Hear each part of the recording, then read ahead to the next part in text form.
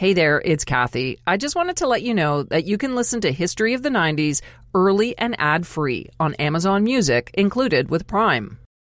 Look, Bumble knows you're exhausted by dating. All the, must not take yourself too seriously, and 6'1" since that matters, and what do I even say other than, hey? Well, that's why they're introducing an all-new Bumble, with exciting features to make compatibility easier, starting the chat better, and dating safer. They've changed, so you don't have to. Download the new Bumble now. Wyndham Hotels and Resorts makes travel possible for all. Whether it's the long haulers looking for a great cup of coffee, a roomier rest for the on-a-whim road trippers, or a place to make summer memories with the whole family. No matter who you are, where you're going, or why, with 24 trusted brands to choose from like La Quinta, Days Inn, and Super 8, your Wyndham is waiting. Get the lowest price at WyndhamHotels.com. Restrictions apply. Visit website for more details. This year marks the 25th anniversary of one of the most unforgettable moments of the 90s. Those old enough have a story about where they were on August 31st, 1997, when they heard the news.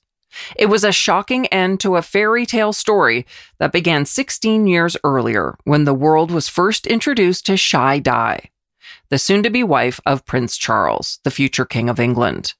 This year, Princess Diana's absence was felt during the Queen's Jubilee celebrations, and her shadow loomed a few years ago when her son Prince Harry and his wife Meghan Markle were making news as they parted ways with the royal family. Like the former Princess of Wales, they too felt they weren't being protected by those closest to them. It's hard not to imagine how Diana, if she were alive, would have impacted those events. Today, we mark her passing by bringing you a special episode from Season 1 of History of the 90s. In it, we take a deep dive at how she became England's Rose. This is Princess Diana and the Paparazzi. Shortly after midnight on August 31st, 1997, Princess Diana and Dodi Al-Fayed had just finished a late-night dinner at the Hotel Ritz in Paris when they began planning how to exit the building. Dozens of photographers had gathered outside the Ritz while the couple dined. Eventually, it was decided Diana and Dodi would slip out the back door with bodyguard Trevor Rees-Jones and jump in a black Mercedes driven by Henri Paul, who was the acting head of security at the Ritz. As the Mercedes pulled away, photographers were ready. The ploy hadn't worked. They began to follow Diana and Dodi, some in cars, others on the backs of motorcycles. Their long lens cameras ready to snap pictures of the princess and her new boyfriend. The chase was on through darkened Paris streets, speeds reaching 110 kilometers per hour. A dangerous game of cat and mouse. But it was about to become clear this wasn't a game. Lives were on the line. Just minutes after leaving the hotel, the People's Princess, the mother of a future king, was dead, along with her boyfriend and driver. The crash changed the course of history and brought about a reckoning with the invasive photographers known as the paparazzi. I'm Kathy Kinzora, and this is History of the 90s, a podcast about a decade that changed the world. On this episode, we're looking back at the troubled relationship between Princess Diana and the paparazzi. From the moment Lady Diana Spencer began dating Prince Charles, she was a target of royal photographers and the paparazzi. Her very first encounter with a photographer seemed to set the tone for the controversial and difficult relationship that would develop over the coming years and ultimately end with her tragic death. In September 1980, Arthur Edwards, the royal photographer for the British tabloid newspaper The Sun, found out that Diana worked at a preschool in London. He knocked on doors until he found the right school and then asked for permission to photograph Diana. Inexperienced and unprepared, 19-year-old Diana agreed, and with the school's permission, went to a nearby park with a couple of young students where they posed for Edwards. With a child on each hip, Diana wearing a sweater vest over a blouse and a long skirt and flats, looks unsmiling at the camera. Her hair styled in that signature shag cut. She was a picture of young innocence. Edwards has said what happened next wasn't planned. The sun came out from behind a cloud and shone through Diana's sheer skirt, revealing a perfect outline of her legs. By now, other photographers had joined Edwards at the park, and the next day, a picture of Diana with a see-through skirt was splashed across the front page of British newspapers, with the headline, "Charlie's Girl." The photo is now iconic, and a documentary that aired on the Smithsonian Channel called Diana and the Paparazzi revealed that Diana was horrified by the shot of her in silhouette. She complained to Prince Charles that she didn't want to become known as the girlfriend with no petticoat. Sadly, this was just the beginning of Diana's troubles with the photographers who stalked her every move. Before we dig into that, let's take a step back and look at the origins of the paparazzi. If you're like me, the paparazzi wasn't something you spent a lot of time thinking about until Princess Diana died. But it is something that existed long before that fateful night. In the 1950s, a group of press photographers began to target movie stars on the streets of Rome, hoping to snap candid images of celebrities like Ava Gardner, Sophia Loren, and Brigitte Bardot. Up until then, it was more common for the media to use staged photos of movie stars that were released by their studios. But magazines were prepared to pay big bucks for candid pictures, especially those that put celebrities in, let's say, compromising positions. One of the first times that happened was in Rome in 1958, when a photographer snapped a picture of Egypt's King Farouk while he sat with two women, neither of whom were his wife. Farouk got into a scuffle with the photographer, while another cameraman snapped even more photos of the chaotic scene. This encounter gave birth to a new type of photographer. But they weren't known as the paparazzi, at least not yet. It's believed that the first time the term was used was in a 1960 movie by Italian filmmaker Federico Fellini called La Dolce Vita. Hai paura dei discorsi seri allora? No, ma tu non li stai fermi, o li stai fermi? Ma dove mi porti? The movie about Rome's self-indulgent high society and the aggressive photographers that followed them around featured a character named Paparazzo. It's believed a screenwriter working on the film saw the name in an old book he had read and worked it into the screenplay of La Dolce Vita. Fellini kept it in, telling Time magazine that the name reminded him of a buzzing insect, hovering, darting, stinging. After the movie was released, paparazzo became the plural paparazzi, the de facto name used for the groups of freelance photographers prowling the streets of Rome who were growing more and more aggressive, often provoking their subjects for a reaction. You see, they learned that a straight shot of a star would sell for about $500, but one of a furious celebrity could earn thousands of dollars. In those days, cameras had a large flash that took ages to recharge, so photographers usually had just one chance to get their picture. To make sure they didn't blow it, they got their assistants to drive them around on Vespas so they could quickly swoop in for a shot.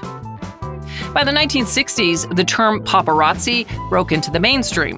In 1961, an article in Time magazine explained the term to its readers, comparing the paparazzi to streetwalkers because they cling to their place in society. The article explained no one is safe from them, not even royalty. And the British royalty was certainly no exception. And this became increasingly true by the end of the 1960s, when Britain saw a major shift in the media landscape. Rupert Murdoch entered the British newspaper industry by purchasing the failing newspaper The Sun in 1969. Murdoch understood that The Sun couldn't really compete with other papers when it came to reporting the news, so he made the decision to focus on the lives of TV and movie stars, along with other celebrities, including members of the royal family. That's when the content of his papers shifted towards a fascination with the sex and love lives of the rich and famous. Other papers soon followed The Sun's lead, including The News of the World. These tabloid newspapers, known as red tops, developed into a staple in British society and created a huge demand for paparazzi shots. By the time Diana emerged on the scene in the 80s, the candid celebrity photograph was already a vital part of print media in the UK. Before Queen Elizabeth's eldest son Charles, Prince of Wales and heir to the throne, began dating Lady Diana Spencer, he was considered one of the world's most eligible bachelors. And at the age of 32, royal watchers were growing impatient, wondering when Charles might settle down and begin producing the next generation of heirs. But Charles didn't appear to be in a hurry to tie the knot. He famously said, "I've fallen in love with all sorts of girls, and I fully intend to go on doing so." So when word leaked that Charles was dating a pretty young woman by the name of Diana, it's really no surprise that the media and public were immediately interested in knowing more about the prince's potential love interest. Diana was everything the nation hoped for. A shy teenager with huge eyes and a sweet smile. Newspapers described her as a demure English rose, manner-born, who blushed and giggled when spoken to. She was the perfect heroine for a fairy tale. The media's interest quickly became a fascination, bordering on obsession. The couple's every move was splashed in the British press, with rampant speculation about whether they would get married. The media attention was so intense that the Queen took the rare move of complaining about the news reports. Things had come to a head during the New Year's holiday, when reporters and photographers on the lookout for Lady Diana hounded the royal family while they vacationed at the Sandringham estate in Norfolk, England. Neither the Queen nor any other members of the family could leave the grounds without running into the media. It was like nothing they had ever experienced before, and it was making the Queen increasingly angry. And it appeared to upset Prince Charles, too, who delivered a special message to editors on Fleet Street, Britain's newspaper row. At the end of a morning pheasant shoot, Prince Charles left the Queen's side to approach a group of about a dozen photographers to wish them a Happy New Year. And then he added, "To your editors, I wish a particularly nasty one." It seemed like nothing was off limits in the coverage of Diana. News reports even included information about whether or not she was a virgin. One paper wrote, "She is a virgin and seen to be one. She is untarnished, unblemished." When the couple was dating, Diana lived in a flat with 3 roommates in South Kensington. After the paparazzi discovered the location, a few photographers rented a flat next door, which allowed them to look into Diana's bedroom with binoculars. Mark Karloff is a freelance photographer who works in Los Angeles snapping candid pics of celebrities. He considers that kind of invasive behavior totally off limits. Obviously, privacy is privacy. And you have to get to kind of a moral ground in your own head to be able to sit and look in somebody's window and wait for something like that to happen, to try and get a photo of something scandalous through a window that's obviously a private moment. And to be able to do that year after year after year, these guys over there, obviously there was a lot of money in it. So there's their motivation right there. But, just taking it too far. Diana described the situation in audio tapes she recorded in 1991 for biographer Andrew Morton. Portions of the tapes can be heard in the documentary Diana in Her Own Words. Diana described one time when her roommates helped her sneak out unnoticed by the media when she was going to visit Charles. She said, "They took my sheets off the bed and I got out of the kitchen window, which is on the side street, with a suitcase. I did it that way round." Diana described the media as unbearable, following her every move, but despite the intrusion, Diana said she was constantly polite, constantly civil, never rude, and she never shouted. But behind closed doors, it was a different story. Diana said, "I cried like a baby to the 4 walls. I just couldn't cope with it. I cried because I got no support from Charles and no support from the palace press office. They just said, 'You're on your own.' So I thought, fine." In the final weeks before their engagement was announced, things got so intense that Diana fled to Australia with her mother for a break from the media circus. When the couple's engagement was announced on February 24th, 1981, there was an outpouring of excitement. It seemed like the entire world was infatuated with the couple in what seemed like a fairy tale romance. despite Charles' awkward response when an interviewer questioned them about their feelings for each other. And I suppose in love. Of course.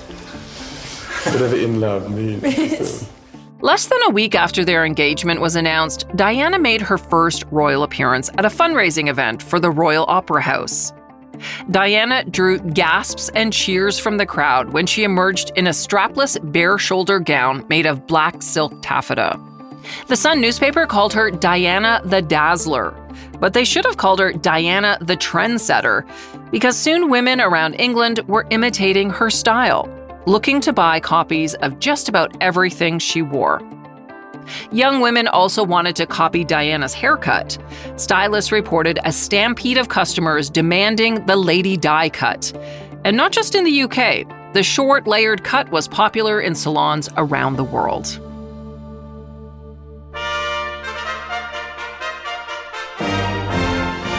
When Prince Charles and Diana married on July 29, 1981, in front of royalty, heads of state, and some 2,700 guests, the elaborate wedding was watched on television by 750 million people. It was the biggest royal occasion since the Queen's coronation in 1953, and it was the first marriage of a Prince of Wales since 1863.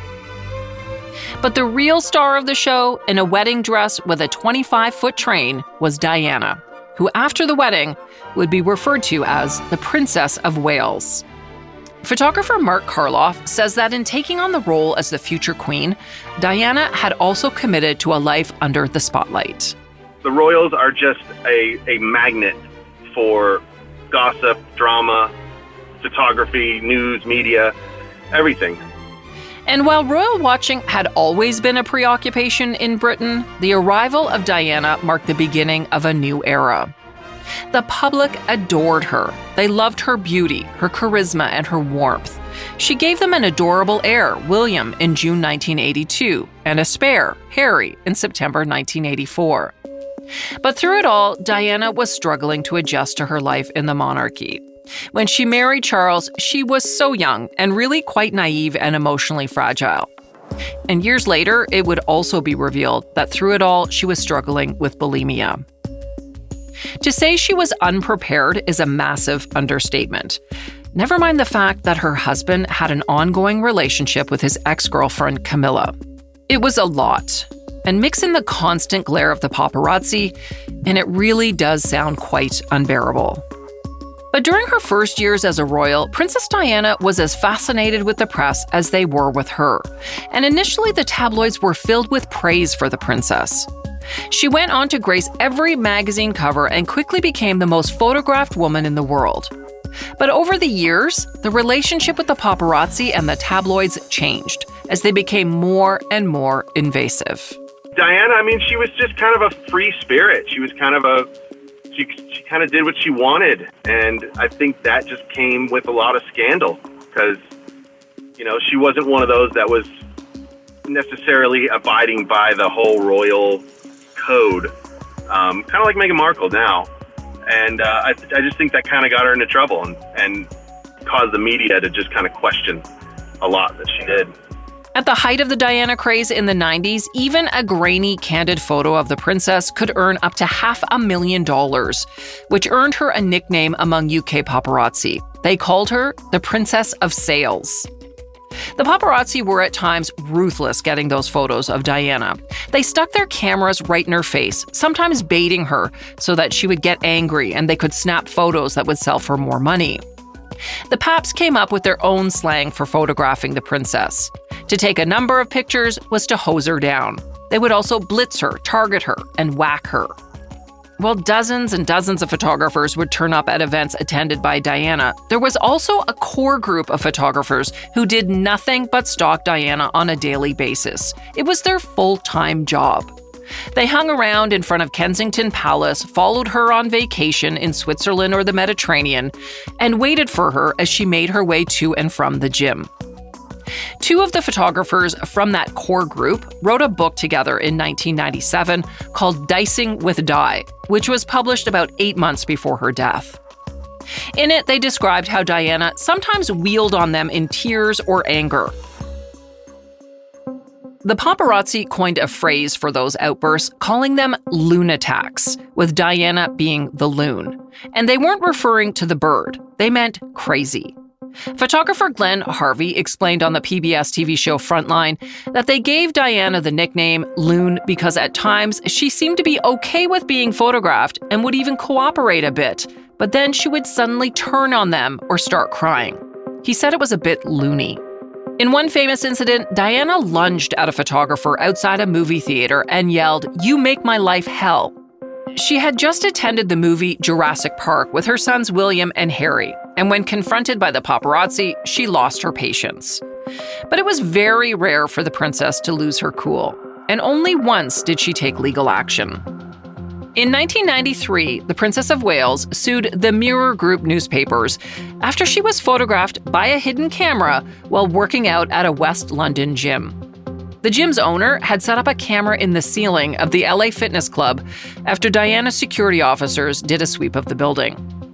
He sold several photos to the Sunday Mirror, where they were published on the front page under the headline, "Die Spy Sensation." The pictures show Diana dressed in a leotard and bike shorts lying on a leg press machine. Princess Diana's decision to sue the newspaper, along with LA Fitness and the gym owner, marked a new approach by the royal family, which had traditionally resisted using the law to hit back, something that's become more common since then.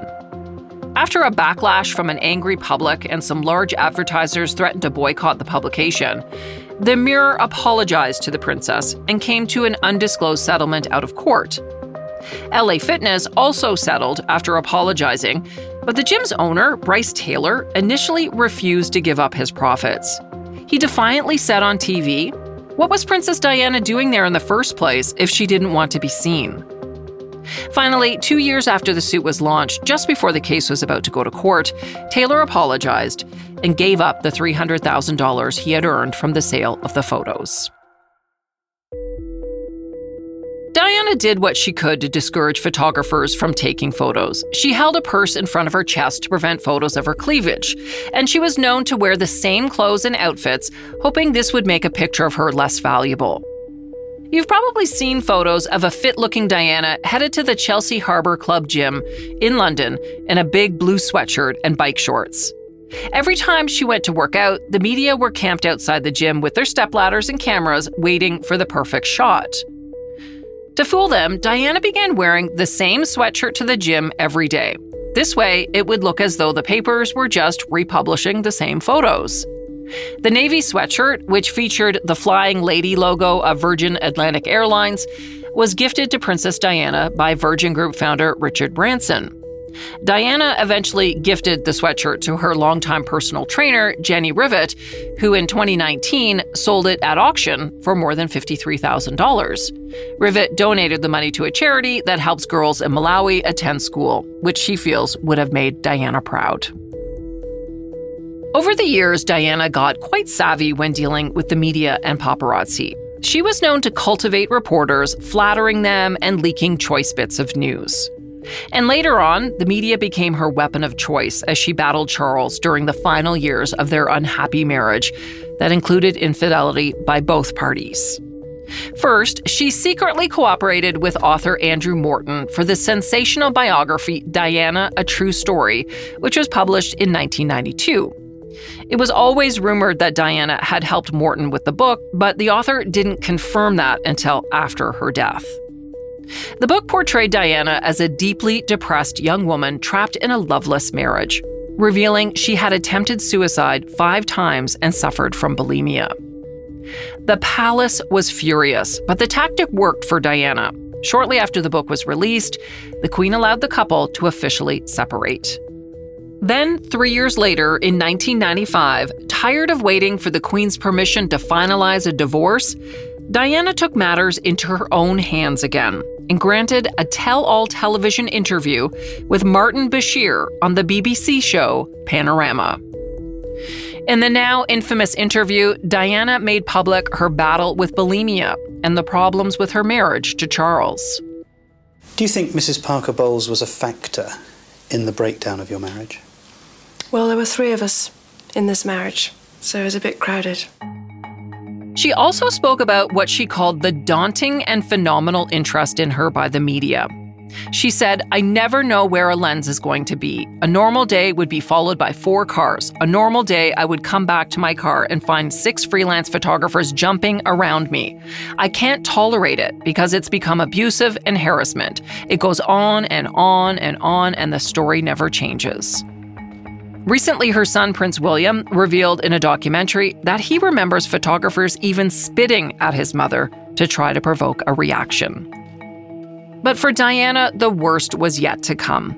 After the divorce was finalized in 1996 and Diana lost her Royal Highness title, the paparazzi's presence intensified. There was a renewed interest in what Diana would do now that she was free of her royal constraints. In particular, who would she become romantically involved with? While Diana and Charles were separated, she had a secret love affair with a handsome heart surgeon by the name of Hasnat Khan.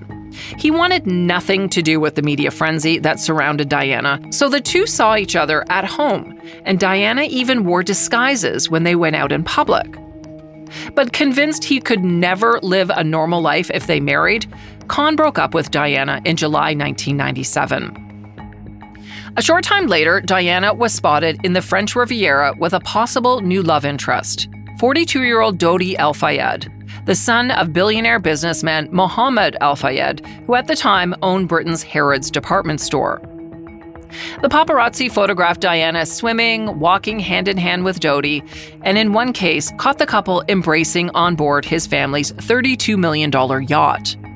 That photo in particular, which showed Dodi's hand on Diana's backside, was declared the photo of the summer by the magazine Paris Match.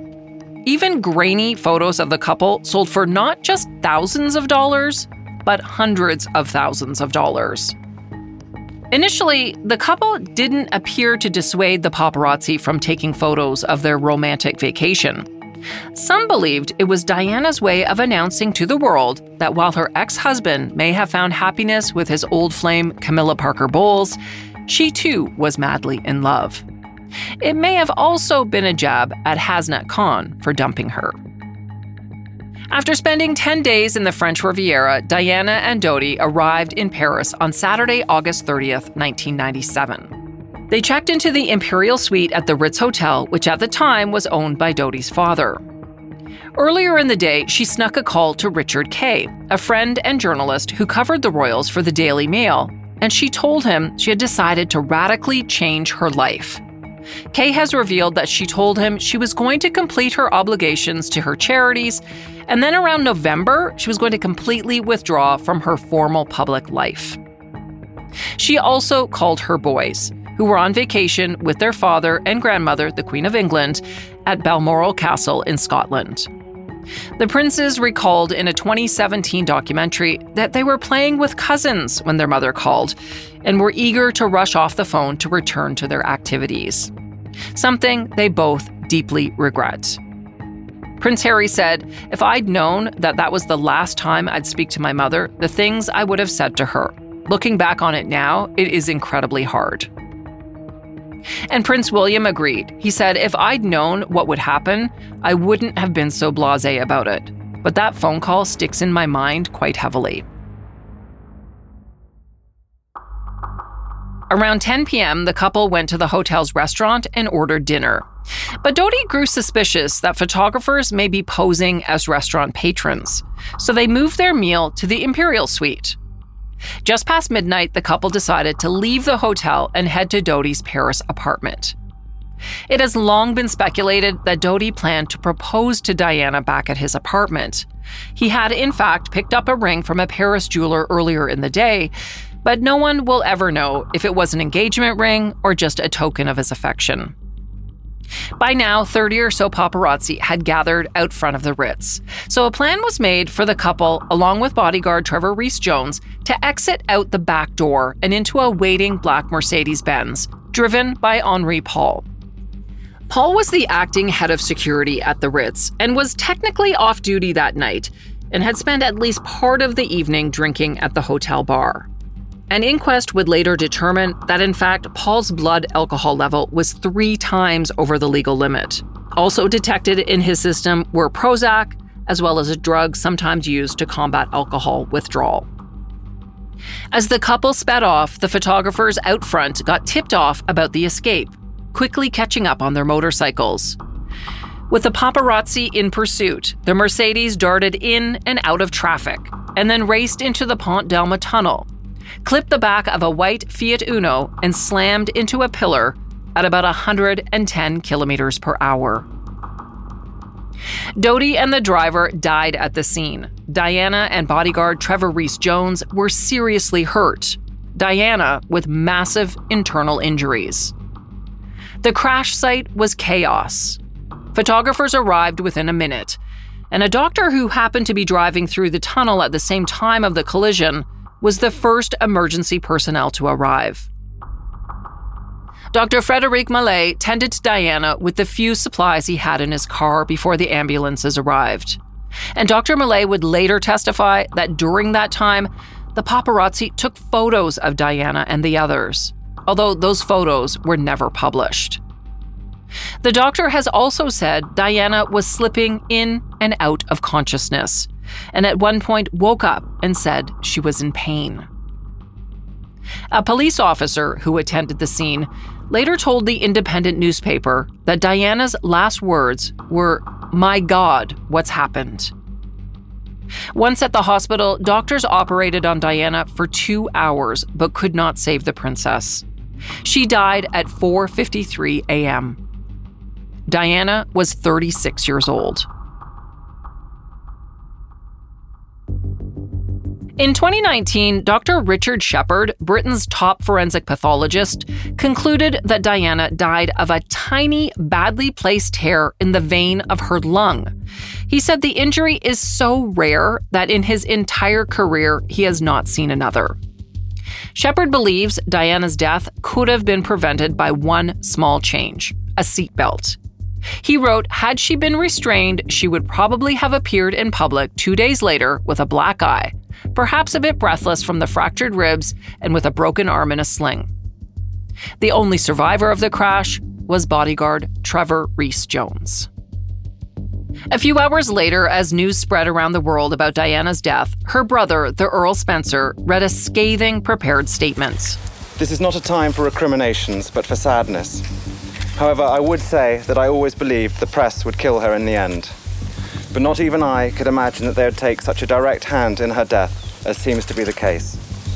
It would appear that every proprietor and editor of every publication that has paid for intrusive and exploitative photographs of her, encouraging greedy and ruthless individuals to risk everything in pursuit of Diana's image, has blood on his hands today. Over the coming days, others weighed in on the causes of Diana's death, including Hollywood stars. George Clooney unloaded on the mainstream media by accusing them of blurring the distinction between themselves and sensational tabloids. Legitimate news sources like the LA Times and Network News should draw a clear line in the sand. Do not purchase your news. Do not use tabloids as a source. You define the difference between tabloid and legitimate news. Do your job. Inform responsibly. In an appearance on CNN, Tom Cruise said he and his wife at the time, Nicole Kidman, had previously been harassed by paparazzi in that very tunnel where Diana died, adding that they were devastated by the news and furious at celebrity photographers. Cruise said, "You don't know what it's like being chased by them. It is harassment under the guise of, we're the press, we're entitled. When people are having a private moment, they should be allowed to have a private moment." In the 90s, the paparazzi in the United States was also a going concern, thanks to the rise of tabloid TV shows like A Current Affair and Hard Copy. Something we touched on briefly in an earlier episode about John F. Kennedy Jr. He and his wife, Caroline Bissett Kennedy, were pursued relentlessly by photographers. And so was John Jr.'s mother, Jackie Kennedy Onassis. Mark Karloff says there's a respectful way to photograph celebrities without violating their privacy, which a lot of photographers abide by. But then there's the other guys in the business, like we refer to as the savages, which are the guys that are pretty much in your face, flashes on the cameras, jumping out of cars, asking stupid questions of the celebrities and trying to annoy them. Speeding, running through red lights, following, all day long, saying harassing things, stuff like that to get rises out of people, or, stuff like that. Multiple cars, multiple photographers following people. Meanwhile, Diana's funeral was held on September 6, 1997. And like her wedding, it was watched by people around the world. 2.5 billion television viewers tuned in, and another 1 million people lined the streets of London to watch the funeral procession. One of the most striking images from the day was young Harry and William, just 12 and 15, walking behind their mother's coffin as it traveled from Buckingham Palace to Westminster Cathedral. Cameras continued to roll inside the cathedral as Diana's brother, the Earl Spencer, performed the eulogy. Diana was the very essence of compassion, of duty, of style, of beauty. All over the world, she was a symbol of selfless humanity. Spencer again took aim at the media, saying that Diana talked endlessly of getting away from England because of the treatment she received from the tabloid newspapers. I don't think she ever understood why her genuinely good intentions were sneered at by the media, why there appeared to be a permanent quest on their behalf to bring her down. It is baffling. My own and only explanation is that genuine goodness is threatening to those at the opposite end of the moral spectrum. The Earl Spencer said the irony of Diana's life was that she had been named after the goddess of hunting, but she herself was one of the most hunted individuals in society. Singer Elton John, a friend of Diana's, performed a version of his 1973 song Candle in the Wind at the funeral. The song was originally written about Marilyn Monroe, who was also hounded by the media, but John changed the lyrics slightly for Diana's funeral. Instead of Goodbye Norma Jean, which was Marilyn Monroe's real name, he sang Goodbye to England's Rose. And it seems to me you lived your life like a candle in the wind, never fading with the sunset when the rain set in. And your footsteps. This version of Candle in the Wind remains the best-selling chart single of all time. And to this day, John has never performed the revised song again. He said he will only do so if her sons, Prince William and Prince Harry, ask. In the days following Diana's death, French police charged 9 photographers and 1 motorcycle driver who chased her car that night with manslaughter. But those charges were eventually thrown out when the investigating magistrates concluded that the accident was the fault of the drunken driver, Henri Paul, and not the paparazzi. But Mark Karloff believes the paparazzi did play a role in the crash. I like to refer to this cause and effect.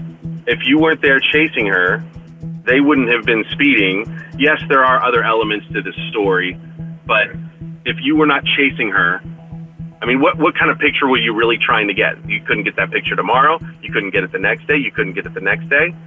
You know, there are more pictures to get. Chasing her down caused them to run, and then it ended the way it ended. After the French photographers were cleared of manslaughter, officials pursued charges against 3 cameramen who took pictures of the couple inside the car following the crash. They were convicted of invasion of privacy and fined just €1 each.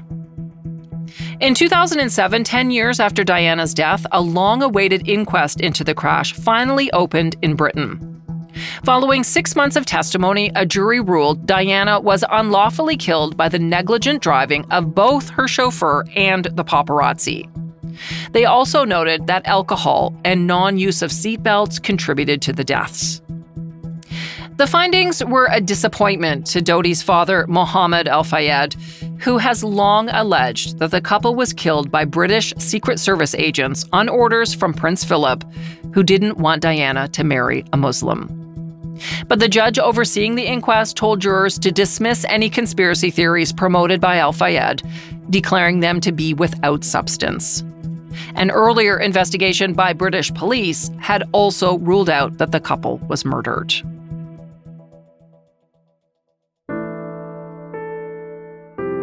Following Diana's death in 1997, the public mood turned against the paparazzi and the media.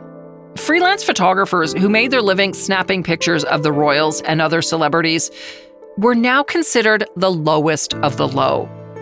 An opinion that Mark Karloff says continues to this day, especially when it comes to older people who still associate the paparazzi with Diana's death.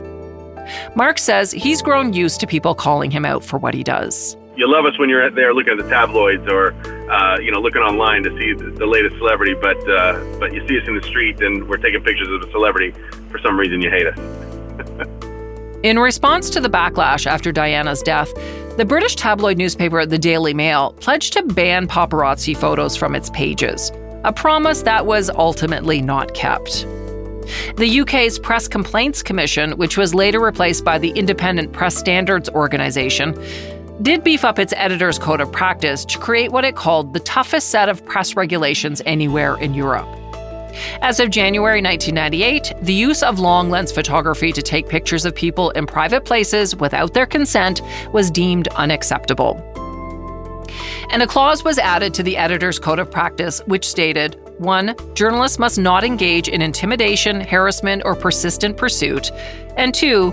They must not persist in questioning, telephoning, pursuing, or photographing individuals once asked to desist, nor remain on their property when asked to leave, and must not follow them. If requested, they must also identify themselves.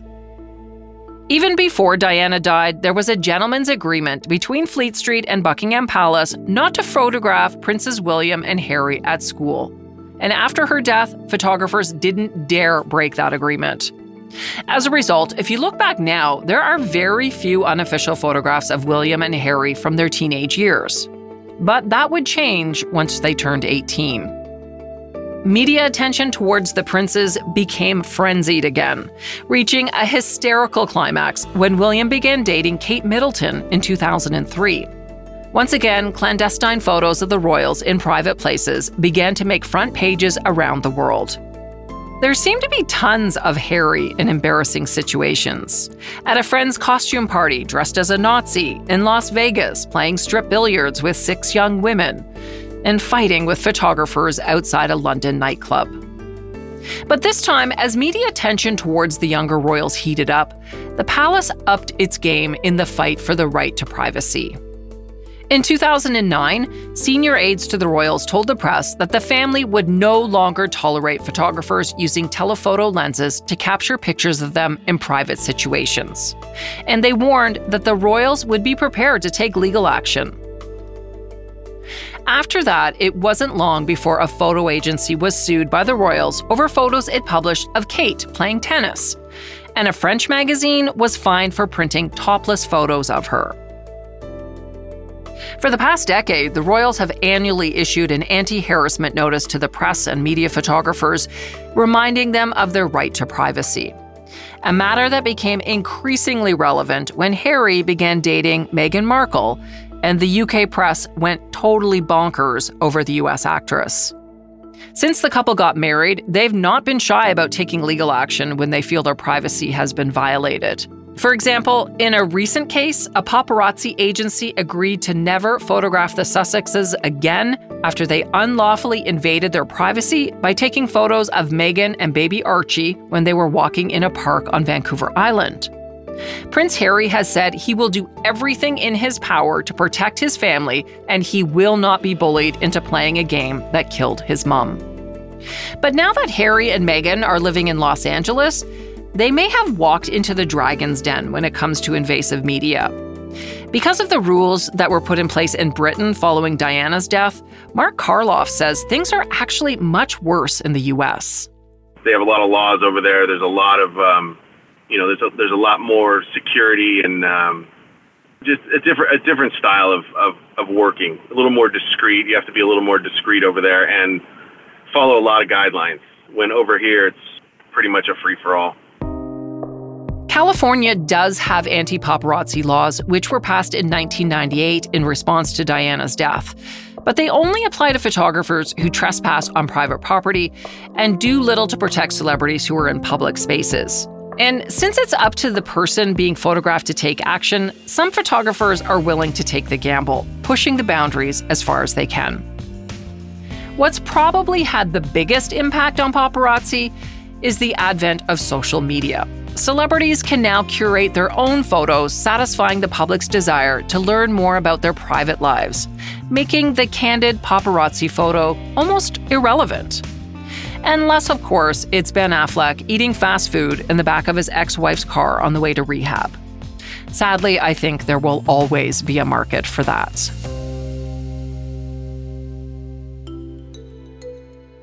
Thanks for listening to this rebroadcast of History of the 90s. It was written and produced by me, Kathy Kinzora. Our producer is Dila Velasquez, and sound design and final production is by Rob Johnston. Thanks also to Mark Karloff. He is honestly one of the good guys. The paparazzi are not all bad. And if you don't believe me, you can check out his podcast. It's called The Paparazzi Podcast and is co-hosted by Mark and his colleague Jedi. I'll put a link in the show notes. We'll be back in 2 weeks with a brand new episode. In the meantime, you can find the show on Twitter and Facebook at 1990s History and Instagram at That 90s Podcast. Also, happy to hear from you by email if you have any show suggestions or other comments. The email for the show is 90s@curiouscast.ca. And finally, if you want more 90s, head over to Patreon. For the cost of a coffee, you can get access to uncut interviews and the occasional mini episode. Check it out at www.patreon.com/historyofthe90s. And see you next time for more History of the 90s.